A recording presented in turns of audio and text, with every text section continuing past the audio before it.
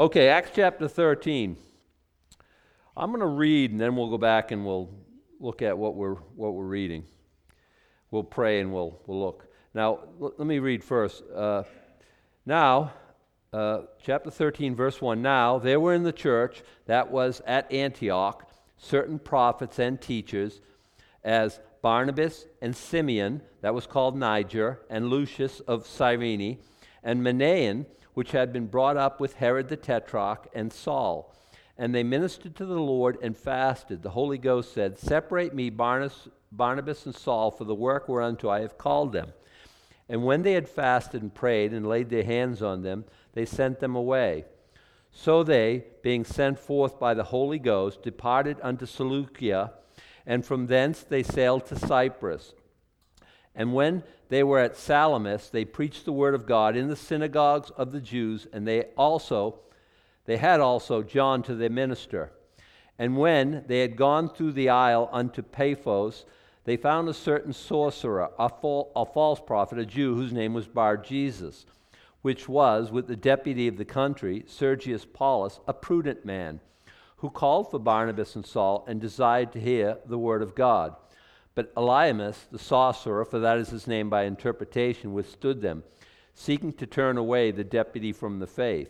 Then Saul, who is also called Paul, filled with the Holy Ghost, set his eyes on him and said, O fool, full of all subtlety and all mischief, thou child of the devil, thou enemy of all righteousness, wilt thou not cease to pervert the right ways of the Lord? And now, behold, the hand of the Lord is upon thee, and thou shalt be blind, not seeing the sun for a season. And immediately there fell on him a mist and a darkness, and he went about seeking some to lead him by the hand. Then the deputy, when he saw what was done, believed, being astonished at the doctrine of the Lord.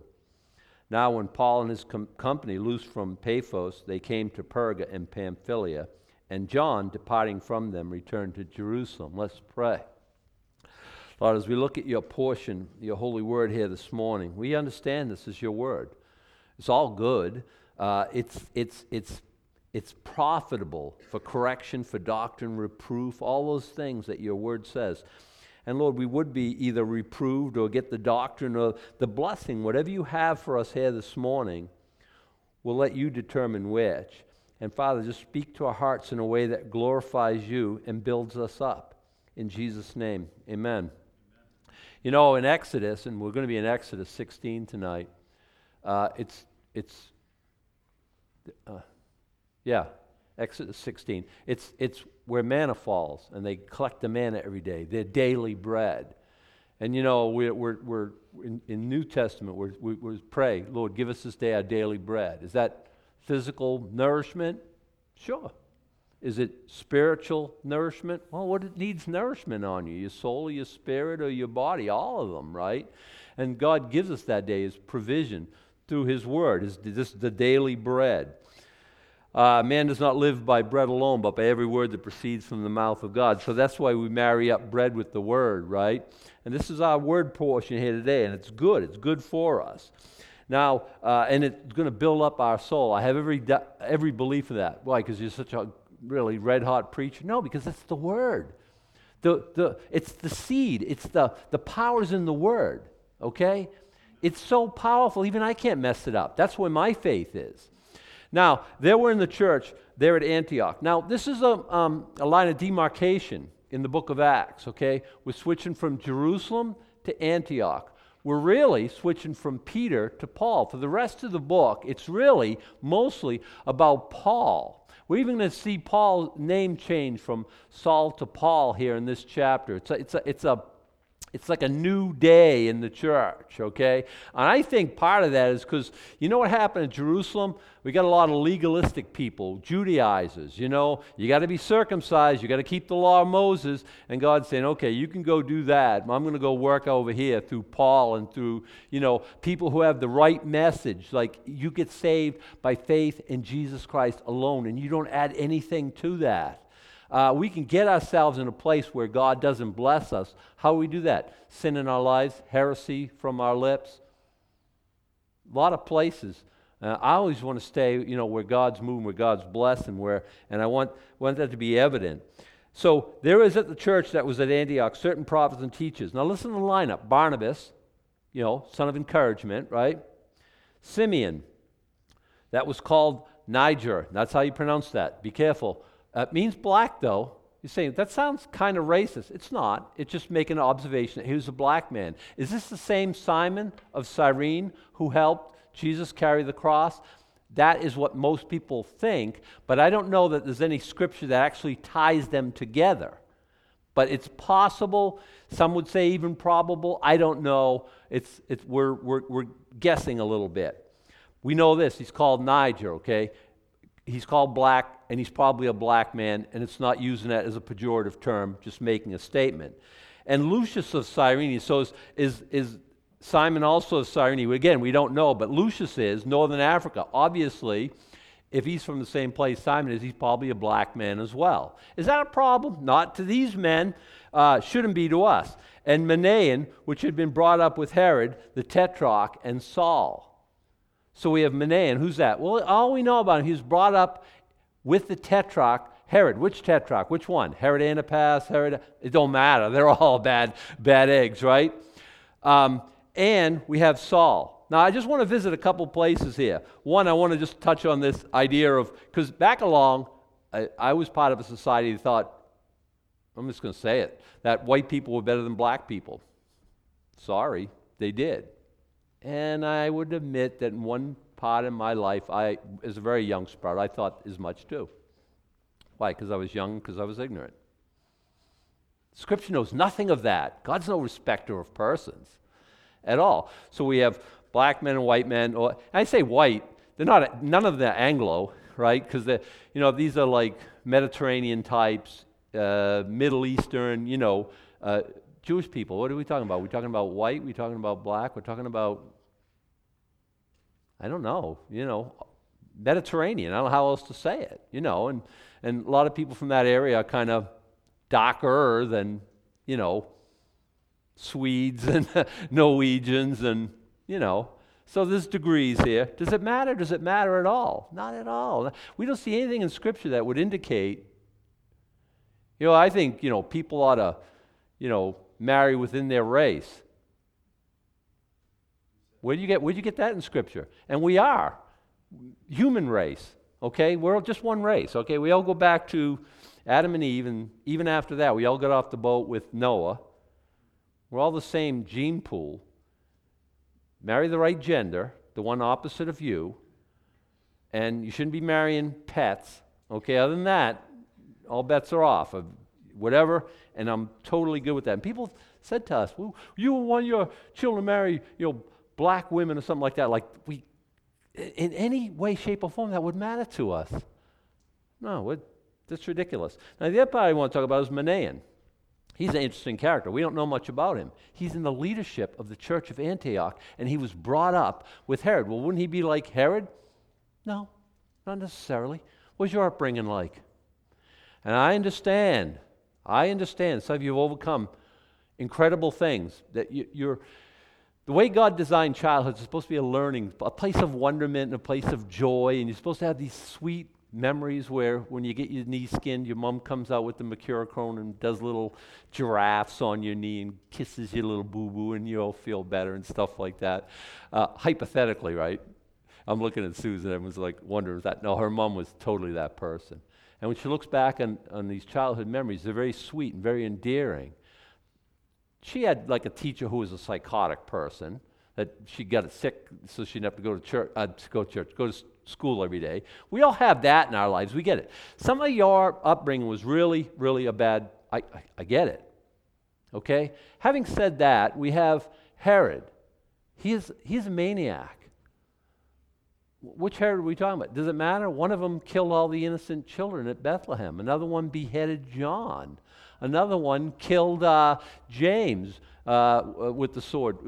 With the whole family, they put the funk in dysfunctional. Okay, so I don't care what Herod we're talking about. He's brought up with Herod, and Herod's a bad guy. Okay, is this a bad guy? No, he's one of the leaders in the church of Antioch.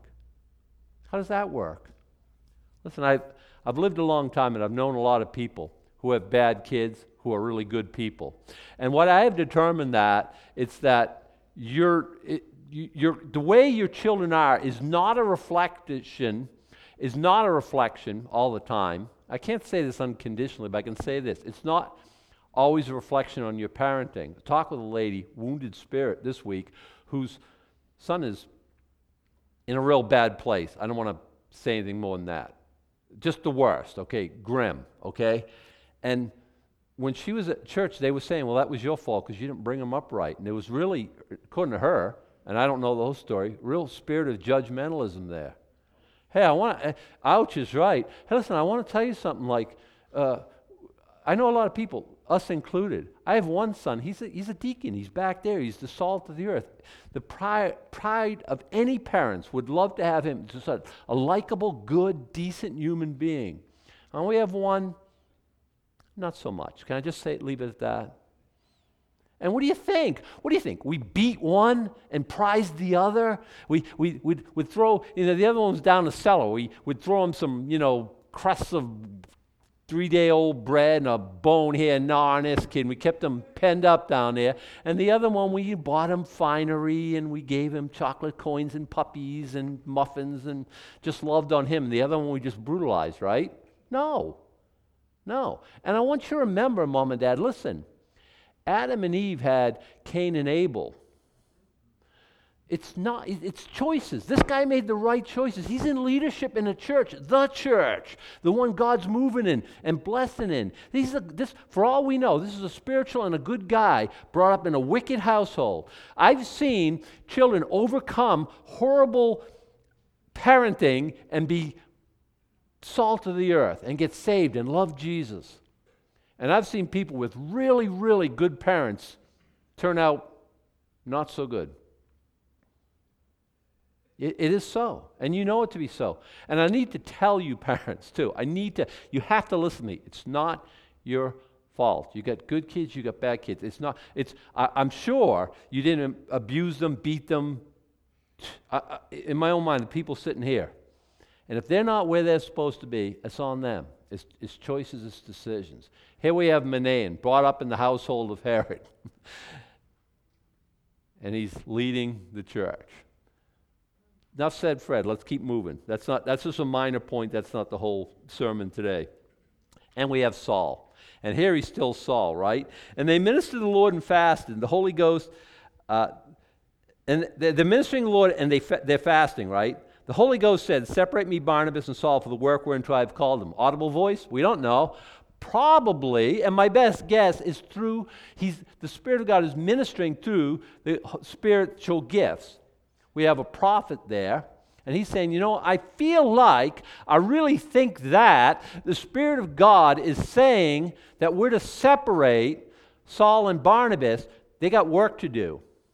What's going on here? They're ministering to the Lord, and they're fasting. And they're at a place where they're waiting on the Lord, and they're given, God has an opportunity to speak to them. Now that there is saying a lot because we don't always do that. As a matter of fact, here at church, the way it's set up, we rarely do that. That's going to change. I was really convicted about this. We at church, it's kind of like the way it is. We got the worship time, and then we got the announcements, and we got the teaching time.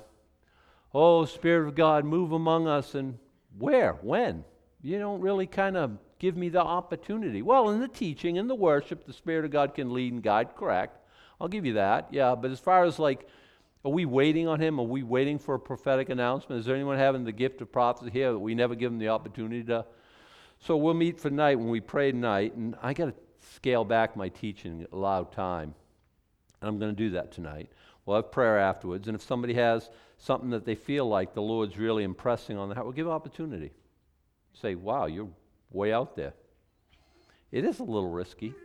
And when you have the Spirit of God, things get kind of, I don't want to say,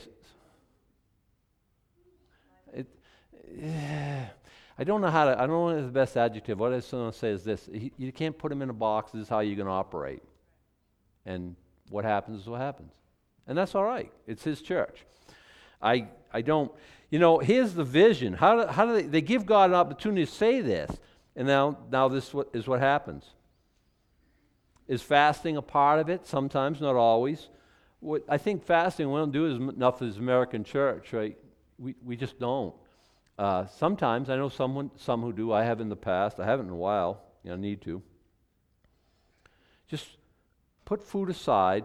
Lord, I'm concentrating on you. I ain't got time for that foolishness of eating and things like that. Right now I'm really focusing on what you want and it's just a way of denying the flesh, keep the flesh, under submission. So what happens next? So they, being sent forth by the Holy Ghost, departed. Wait a second, that don't work like that. Doesn't God know anything? You got a candidate, you got to go around, you got to talk to all the different churches, you got to drum up support, you got to have people pledge, we're going to give you this much. Wait a second, they get sent and they go. That speaks to my heart too. What are we doing wrong? Do you guys see that? I mean, or is it just me? So people come to us and they say, yeah, this is my vision, this is what I feel like God's called me to do. I'm not really against that. We can be part of the blessing, but here they just go. We feel like God's sending somebody. Well, let's just send them. Let's just do it.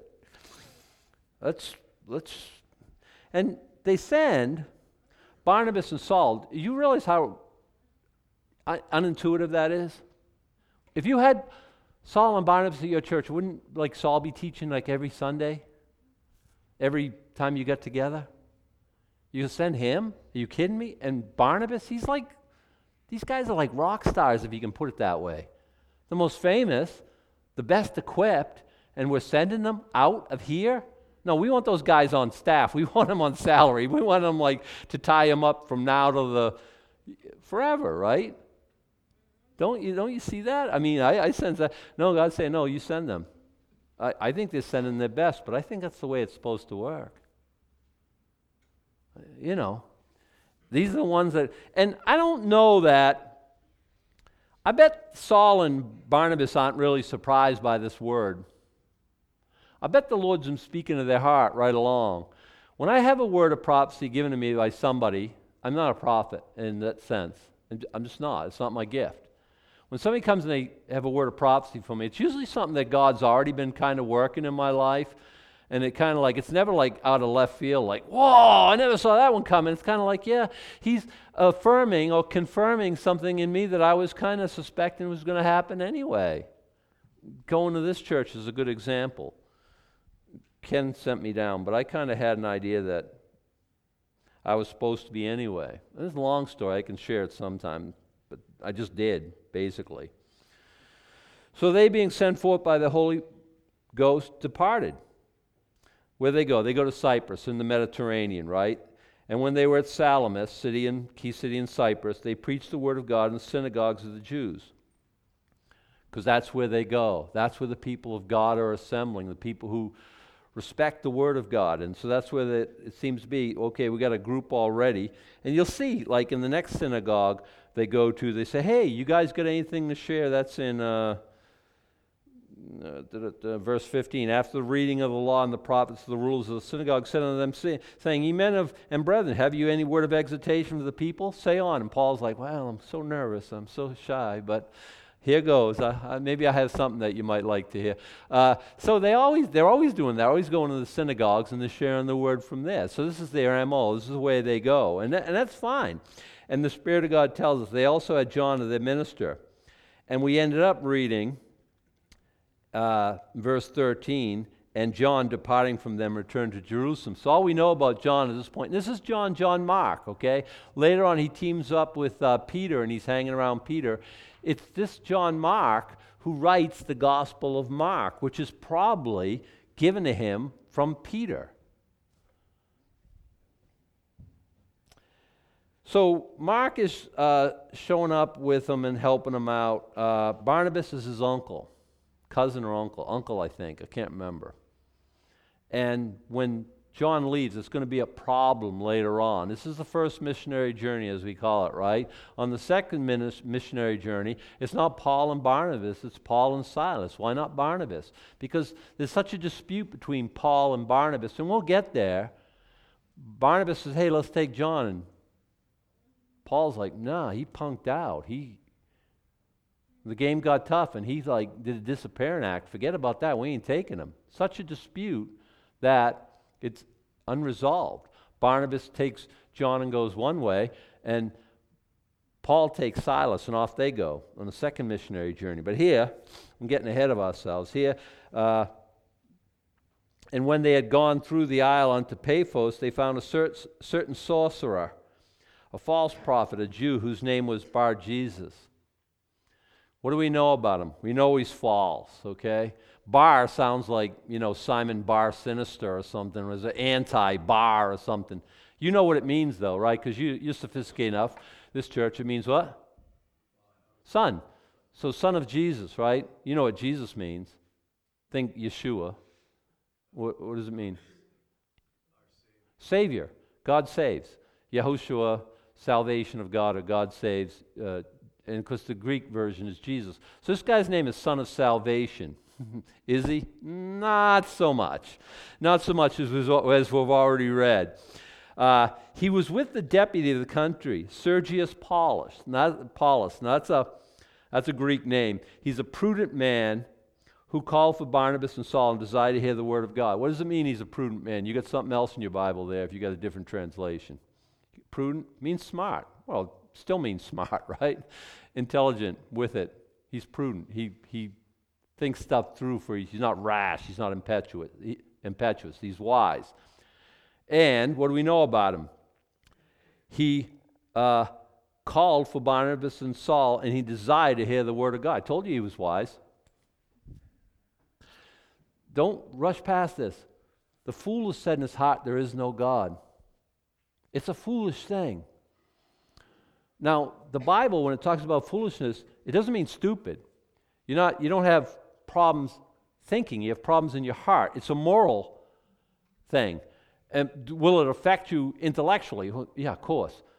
There is no God. Okay, we all know that, right? Now let's try to go and live our lives. Well, guess what? Your life is going to be upside down, sideways, in the ditch. You're going to be doing things because you want to do them in your own God. And what does that look like? Well, it looks like America in the 21st century. How things going morally out there? Pretty dim.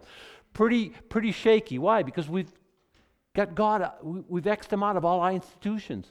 We can't talk about him. We can't think about him. I remember when Suze was talking, and when she worked for...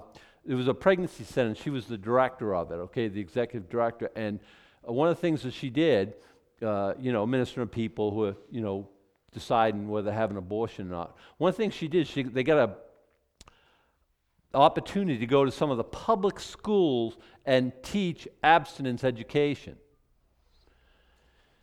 And she had to teach why it was important to abstain from sex without saying the G word. Incredible. You remember all that.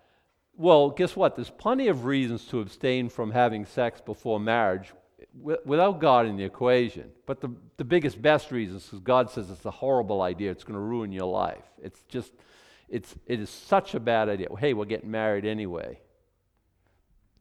Then you always have that problem. How come you didn't treat me as holy enough to wait until do the things that God told us to do?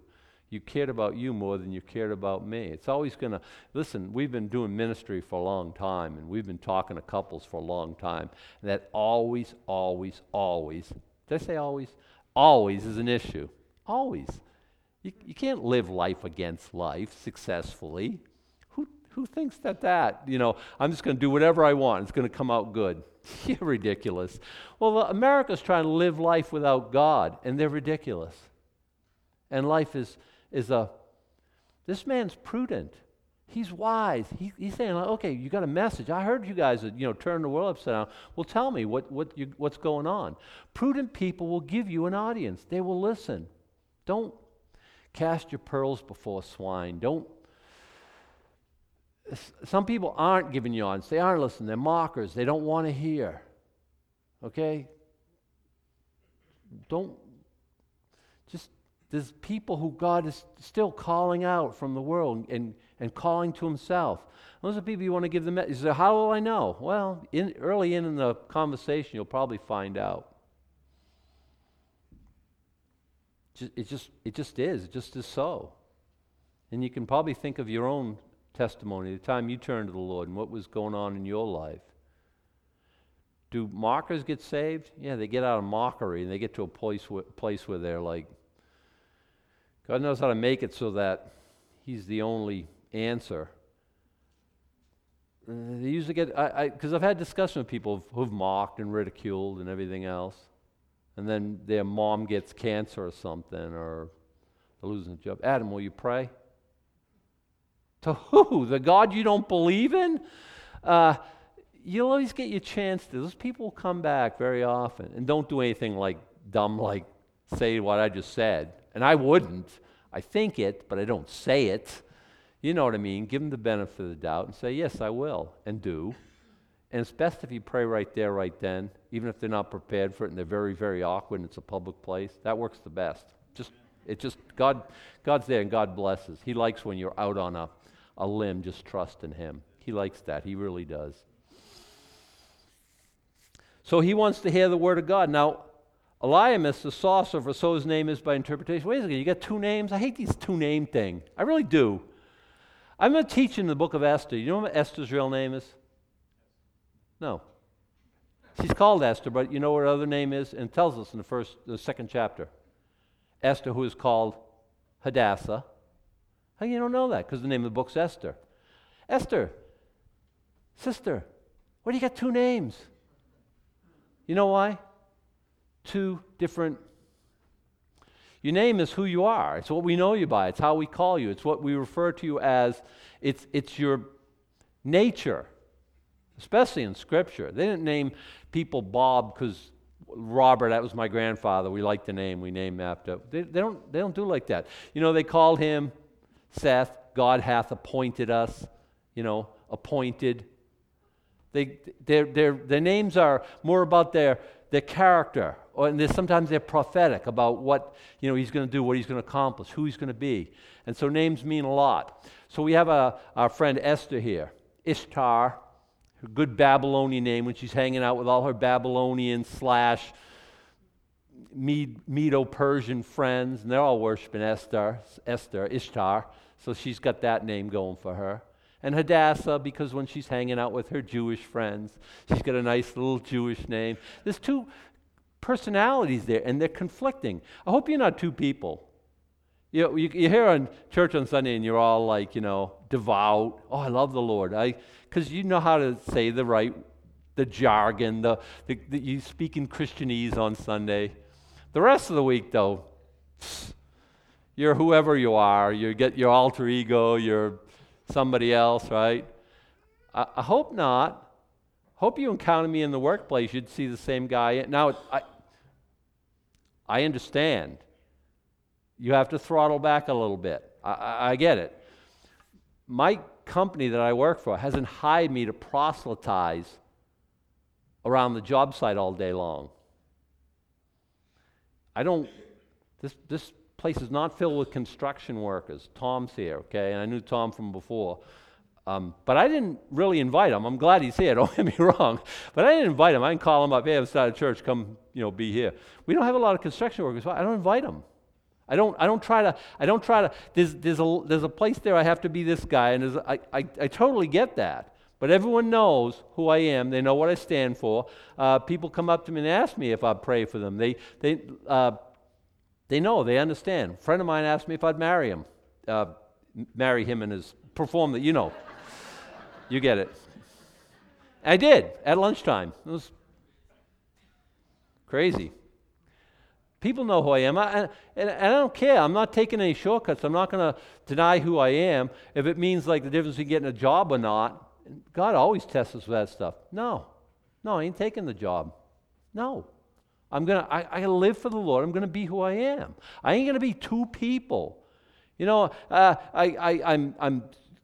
Reverend Adam, right? I'm all, and then I go home and I treat my wife really poorly, but she wouldn't come to church if I was that ridiculous. You know that, right?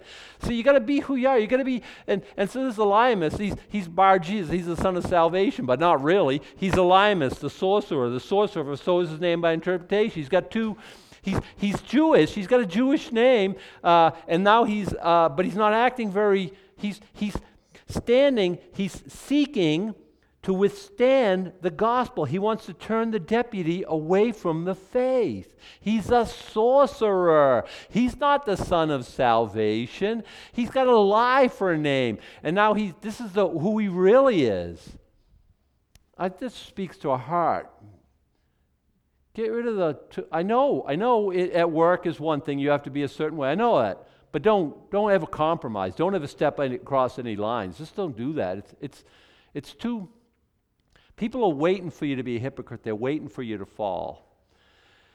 Why is that anyway? Because if you're not legitimate in their eyes, then they don't have to. That's like, that Christianity, that's a farce anyway. All Christians I know, they're all a bunch of hypocrites. They'll call you that whether you don't fuel their contention. Don't give them any ammunition. Don't hand them the bullets they're going to put in the gun and shoot you with. Don't. When they call you a hypocrite, don't let it be a credible accusation. Don't live one way among these people and one way among another group. It's not what God wants. It's not honoring. This guy is the picture of that. Then Saul, who is also called Paul, so Paul says, "Oh, you want to play that game? I got two names too." So he pulls out his second name. Why is he got two names? Is that two different natures?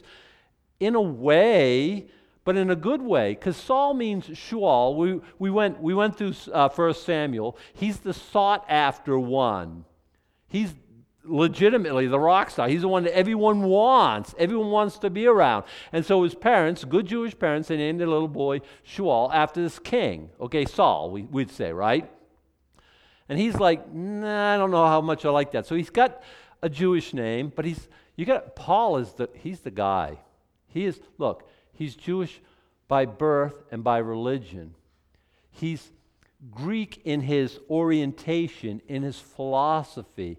He's a Roman citizen. He's really can reach you on several different fronts. See, I'm a Jewish person. I'm like, I'm brought up, by the local synagogue, and the rabbi ministered to me, and Paul's like, "Hey, I can talk to you. Let's dialogue." And then he goes to this place, and there are Greek speakers there, and they have that whole culture, and he's like, "Yep, that's me." And he starts ministering.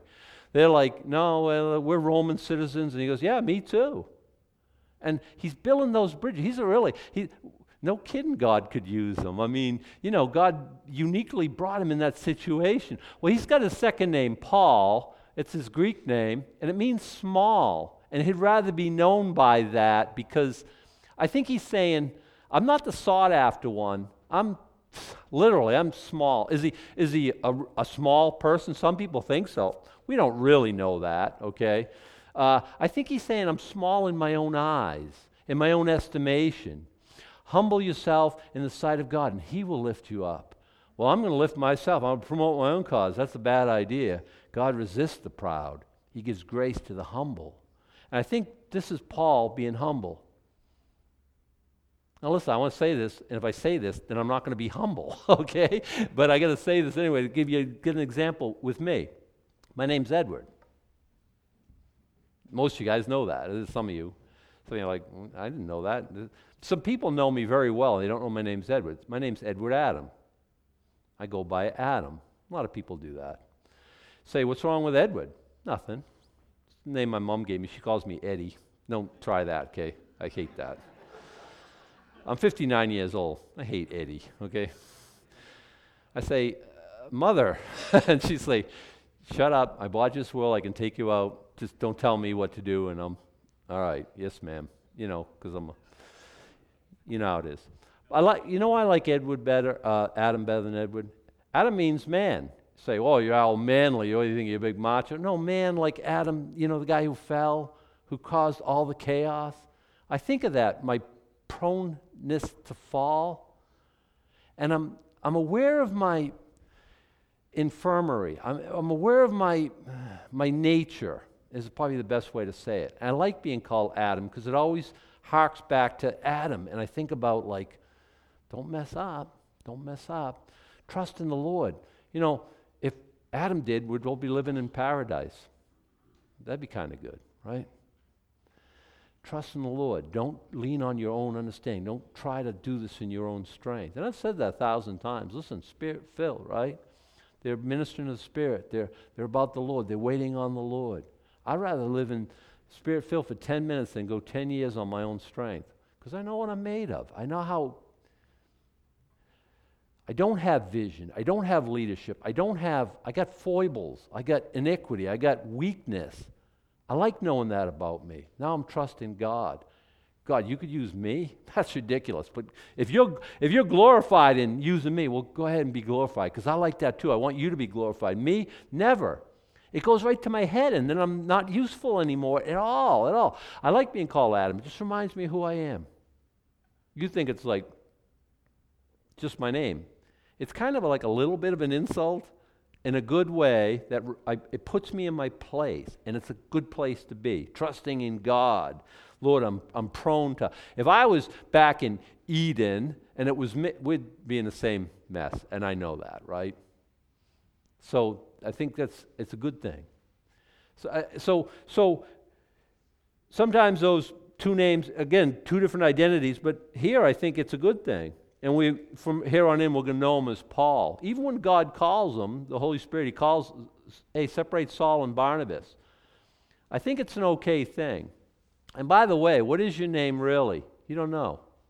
You only know the name your parents gave you. Well, they're my parents. They have the right to name me. God's going to rename you. Okay? You read the letter to the church of Philadelphia. You get a stone with your real name on it that Jesus gives you. What is it? I don't know. I'd tell you if I knew. He's going to give it to you. It's going to be awesome, but that's a story for another time. Let's keep moving because I don't want to run out of time here. He's trying to, Elymas, he's trying to stop this Sergius Paulus from hearing the gospel. And so Paul said, "Oh, full of all subtlety and all..." Oh, then Saul, who is also called Paul, he's filled with the Holy Ghost. And he set his eyes on him. He's filled with the Holy Ghost. So what's going to come out now? Love and just agape and just wonderful things. He's going to give him muffins and tell him how wonderful he is, and God's got a wonderful plan for his life. Does God have a wonderful plan for his life? Yes. No muffins, though. Oh, full of all subtlety and all mischief, thou child of the devil. I love this. This is Spirit-filled Saul. Is that the way the Spirit of God operates sometimes? Yes. Yeah. Thou child, thou enemy of all righteousness, will thou not cease to pervert the right ways of the Lord? I'm trying to give this man the gospel, and you're standing in the way. Now listen, this is really, really a big, important point. Every time the Spirit of God is moving in your life, every single time there's going to be opposition. Write it down. Know this. And I know so many people who come to this point and give up. Oh, I can't. I'm just going to share the gospel. And I always get this Elymas, the sorcerer, is going to come in here, and that happens only always. Because you do understand Satan actively works against our trying to bring the kingdom of God forward. And we have an adversary. And God wants to overcome that adversary and be glorified in defeating him. And we give up because I can't believe it, there's this. And now we're ready to throw in the towel. This is Paul, the apostle. You get what I'm saying? He's full of the Spirit of God. God's moving, God's separating, God's leading, God's directing. And this sorcerer is going to stand against God. Oh my goodness, it's not going to go well with him. Why don't we just do what Paul's done?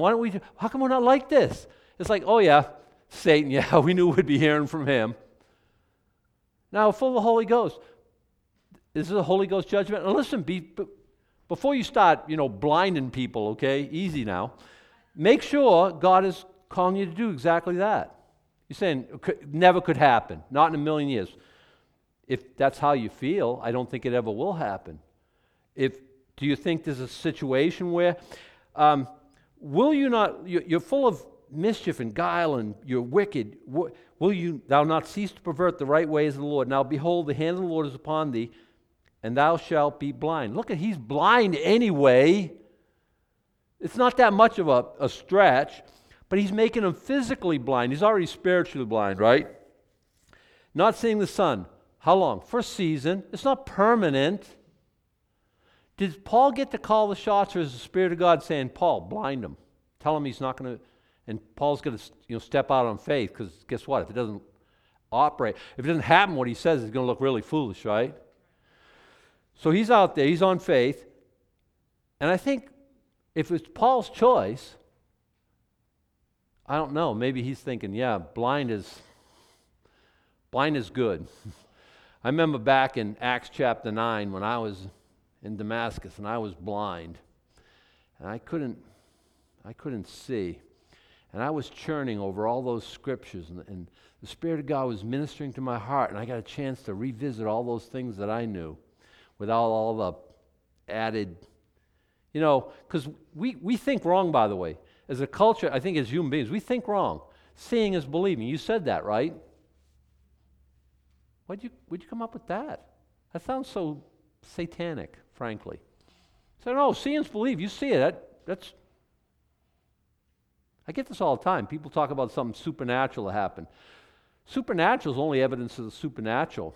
And were you in Exodus with us when the magicians, the conjurers, they conjured up these things that Moses was doing at the beginning? Satan has some power. But here, it's not seeing as believing. It's faith comes by hearing, and hearing by the word of God. Take the sight away so the ears come to the front. Now he can hear when he needs to be here. It's only for a season. This man gets saved. I wouldn't be surprised if we see this sorcerer guy in heaven, this Bar Jesus. I bet he changed his name again. He called himself Paul after it is small. I don't know. Who knows? I like to think, everything has a happy ending. It doesn't always. Now, behold, the hand of the Lord is upon thee. Thou shalt be blind, not seeing the sun for a season. Immediately there fell on him a mist and a darkness, and he went about seeking someone to lead him by the hand. How humiliating is that? I can't see 2 feet in front. I don't know where I'm going. Here, somebody help me, please. That's very humbling. Humiliating, humbling. All right? He's being humbled. God visits the humble. I think that's why this might have a happy ending after all. You want to stand between God and the gospel? That's such a bad idea. That is such a bad idea. You want to go against the Holy Spirit of God? Or God, the Holy Spirit, if I can put it that way? That's not. No. But it's not hatred. It is a spanking, to be sure.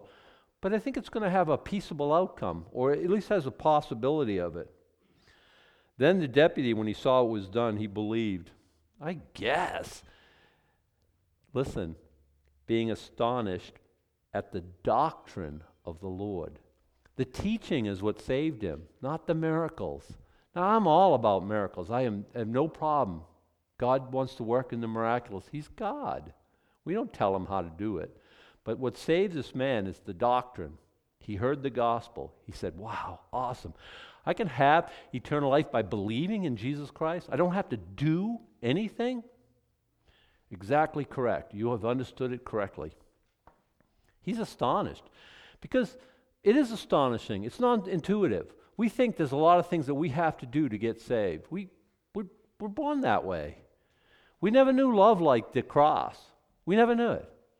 Mom would award us when we did good things. Dad would award us reward, and when we did potty training or we shared with our little sister or whatever it was.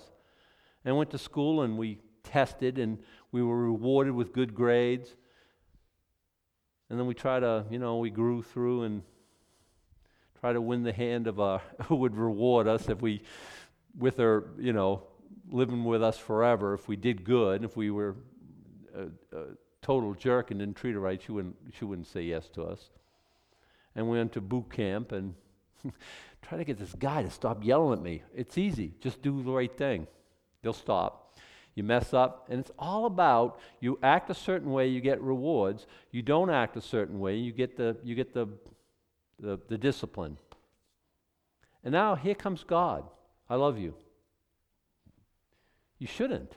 I do. Why? I love you because I love you. So much so, I sent my only son to die for all your sins. I had a lot of sins, all under the blood.